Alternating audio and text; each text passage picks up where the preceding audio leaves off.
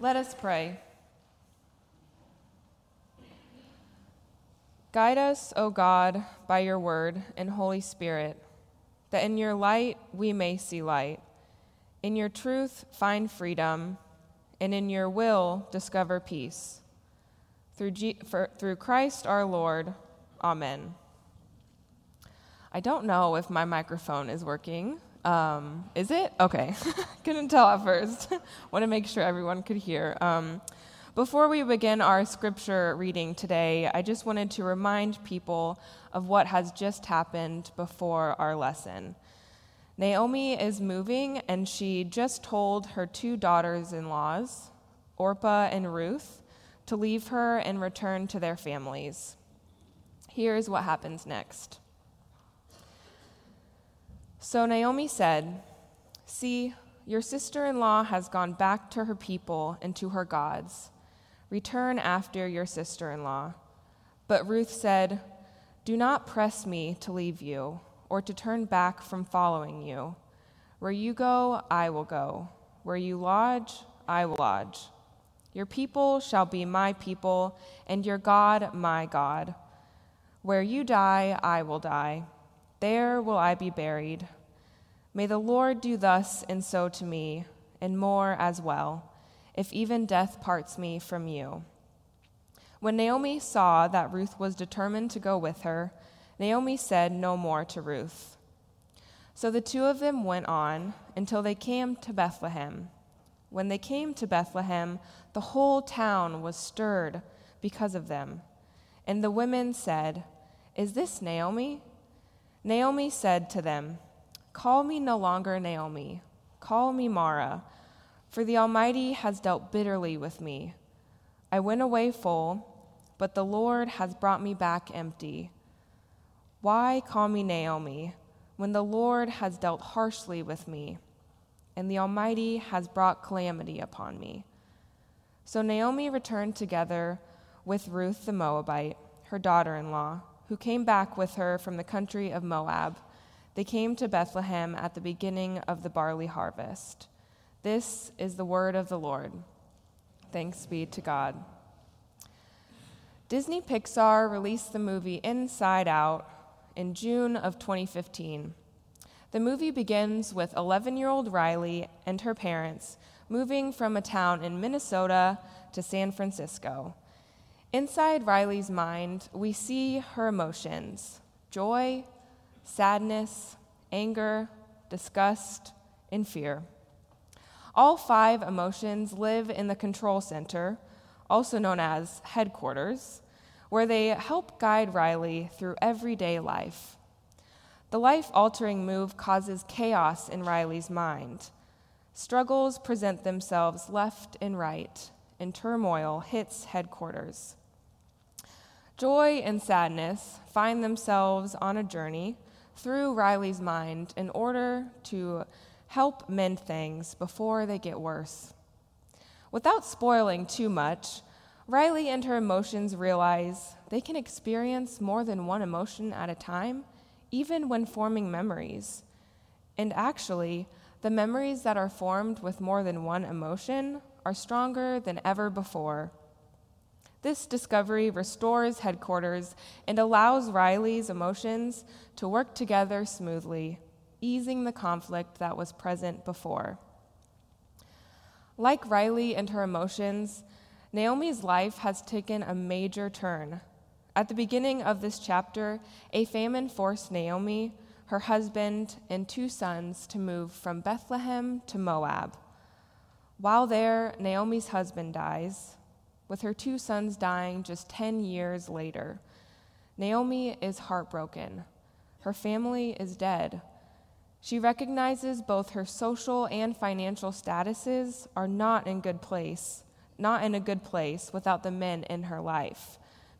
Somehow, though, in the midst of this despair, Naomi finds the strength to make the journey back to Bethlehem, with Ruth by her side. The 2 women travel 50 miles through steep and rugged terrain, approximately the same distance it takes us to travel from Richmond to Williamsburg. While this journey for us isn't long, taking only approximately an hour's time with traffic or no traffic. Some people travel this amount for their daily commute. However, for Naomi and Ruth, this journey was walked by foot and took 7 to 10 days. Once Naomi and Ruth reached Bethlehem, they're greeted by the women who knew Naomi before she moved. Listen to what Naomi's speech to the women might have sounded like if she spoke it today. "Do not call me Naomi. Call me Mara. The Almighty has caused me pain. I left Bethlehem full of life. Now the Lord has brought me back with nothing. Why should you call me Naomi when the Lord has harmed me? The Almighty has ruined me." Naomi doesn't sugarcoat how she's feeling or the events that have happened in her life, not to the women and certainly not to God. She even goes as far as changing her name from Naomi, which means pleasant, to Mara, which means bitter. Maybe this name change is a way for Naomi to say she can't hold all of her emotions anymore. She is so upset with God and the events that have happened in her life that carrying anything but pain seems impossible. She can only be the bitterness or pain that she feels. It's Sunday, August 28th, 2005, and New Orleans mayor has just issued a mandatory evacuation order. A Category 5 hurricane is coming, and it's coming fast. Her name is Katrina. Nearly 80% of the city evacuates. For those without the means to leave, the city's Superdome becomes the main place of shelter. Others decide to stay in the comfort of their own homes. And at 6 a.m. the next morning, August 29th, Katrina makes landfall with the eye of the storm just missing New Orleans. While some think the city is safe, this could not be further from the truth.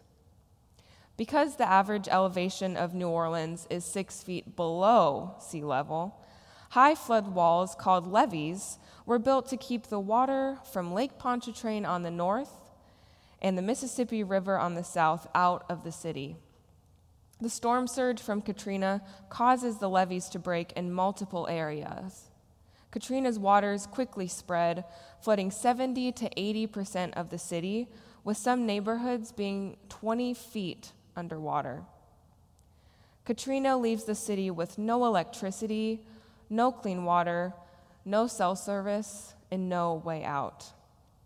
15,000 residents venture from their homes to the Superdome, bringing the total to 25,000 people sheltering in this metal dome during the heat of summer. Food is running out, medical supplies are vanishing, and the temperatures are rising to 90 degrees and above, plus humidity. 4 days pass before the National Guard finally comes to evacuate people out of the city. Fast forward 13 years from that, and I had just moved from my hometown in Nebraska to New Orleans. It was time for me to start my year as a Presbyterian young adult volunteer, also known as YAV. For the next year, I would live with 6 other volunteers, work at an adult education program, and give a lasting piece of my heart to the city. While I could speak for hours about my time in the city, I want to focus on what happened just 2 days after arriving in the city, the anniversary of Katrina, a day that has been recognized each year since the disaster hit. At some point during the day, I began a casual conversation with a gentleman next to me on the public bus. When we began talking about how our day was going, he shared something that would stick with me forever. He told me he was having a bad day and that he was experiencing Katrina flashbacks. Evacuation before Katrina wasn't an option for him, and as he made his journey from his home to the Superdome after Katrina had hit, he witnessed a dead body floating in the water around him. His experience was traumatic.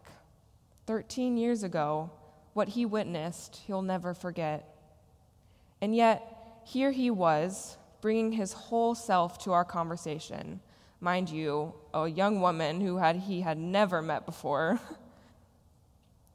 And he brought his whole self to our conversation, even though it would have been easier for him to say, "Good," after I asked him how he was doing. He allowed his emotions to be present when he spoke. Emotions like anger, sadness, fear, and maybe just a sliver of joy for living to see another day. Naomi uses 4 vivid words to describe God's actions towards her, 4 phrases with powerful meaning behind them, which produce clear imagery as to how Naomi is feeling at this point.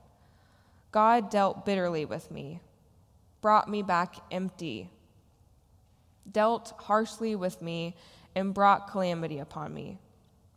Naomi is bringing her complete, authentic self to the women and to God, just like the man did on the bus. Even when this authentic self includes anger, blame, and emptiness. I can only speak for myself, but there have been times in my life when turning to God in anger has produced an incredible amount of shame. I'll be the first to admit that I tend to suppress the emotion anger, especially when it comes to my relationship with God. We learn and believe that God is the producer of abundant, everlasting love, and a God that we can turn to during the devastations of life. Why would we want to turn to God in anger? And would turning to God in anger make someone less of a Christian? Richard Rohr states that deep knowing and presence do not happen with our thinking minds. To truly know something, our whole being must be open, awake, and present. If we think about this quote with regards to our relationship with God, we cannot truly know God unless we bring our open self to God. An openness that means having every emotion and feeling present. Naomi is the perfect example of this relationship. In our passage, we see Naomi angry with God. She seems to be at her all-time low when it comes to her faith, but she still pushes forward while showing God her whole self. If we fast forward to look at chapter 4 in the book, Ruth marries Boaz, and they have a son. The women of Bethlehem describe this son, Naomi's grandson, as being Naomi's restorer of life and a nourisher of her old age. Verse 17 says, "They named the son Obed, and he became the father of Jesse, the father of David." At the end of Ruth, Naomi becomes part of King David's genealogy. This is quite the major turnaround of events compared to our passage today. The motto during my volunteer year in New Orleans was seeking God in the tension of life's sorrows and celebrations. Since the 19th century, African Americans in New Orleans have been celebrating during their sorrows of life. Slaves took Sundays off as holy days. These days would be spent full of music, dance, food, and community. This tradition was transformed and is now called something called second lines, which most commonly take place following a funeral.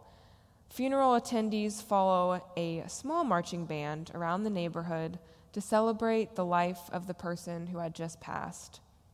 This is the epitome of embracing life's sorrows and celebrations. Naomi also does this. If we look at the original Hebrew of the text, she calls God Yahweh, meaning Lord, and Shaddai, meaning the Almighty. Even though Naomi is clearly showing anger towards God, she continues to call God by names that suggest that God is the provider of her care and fortune.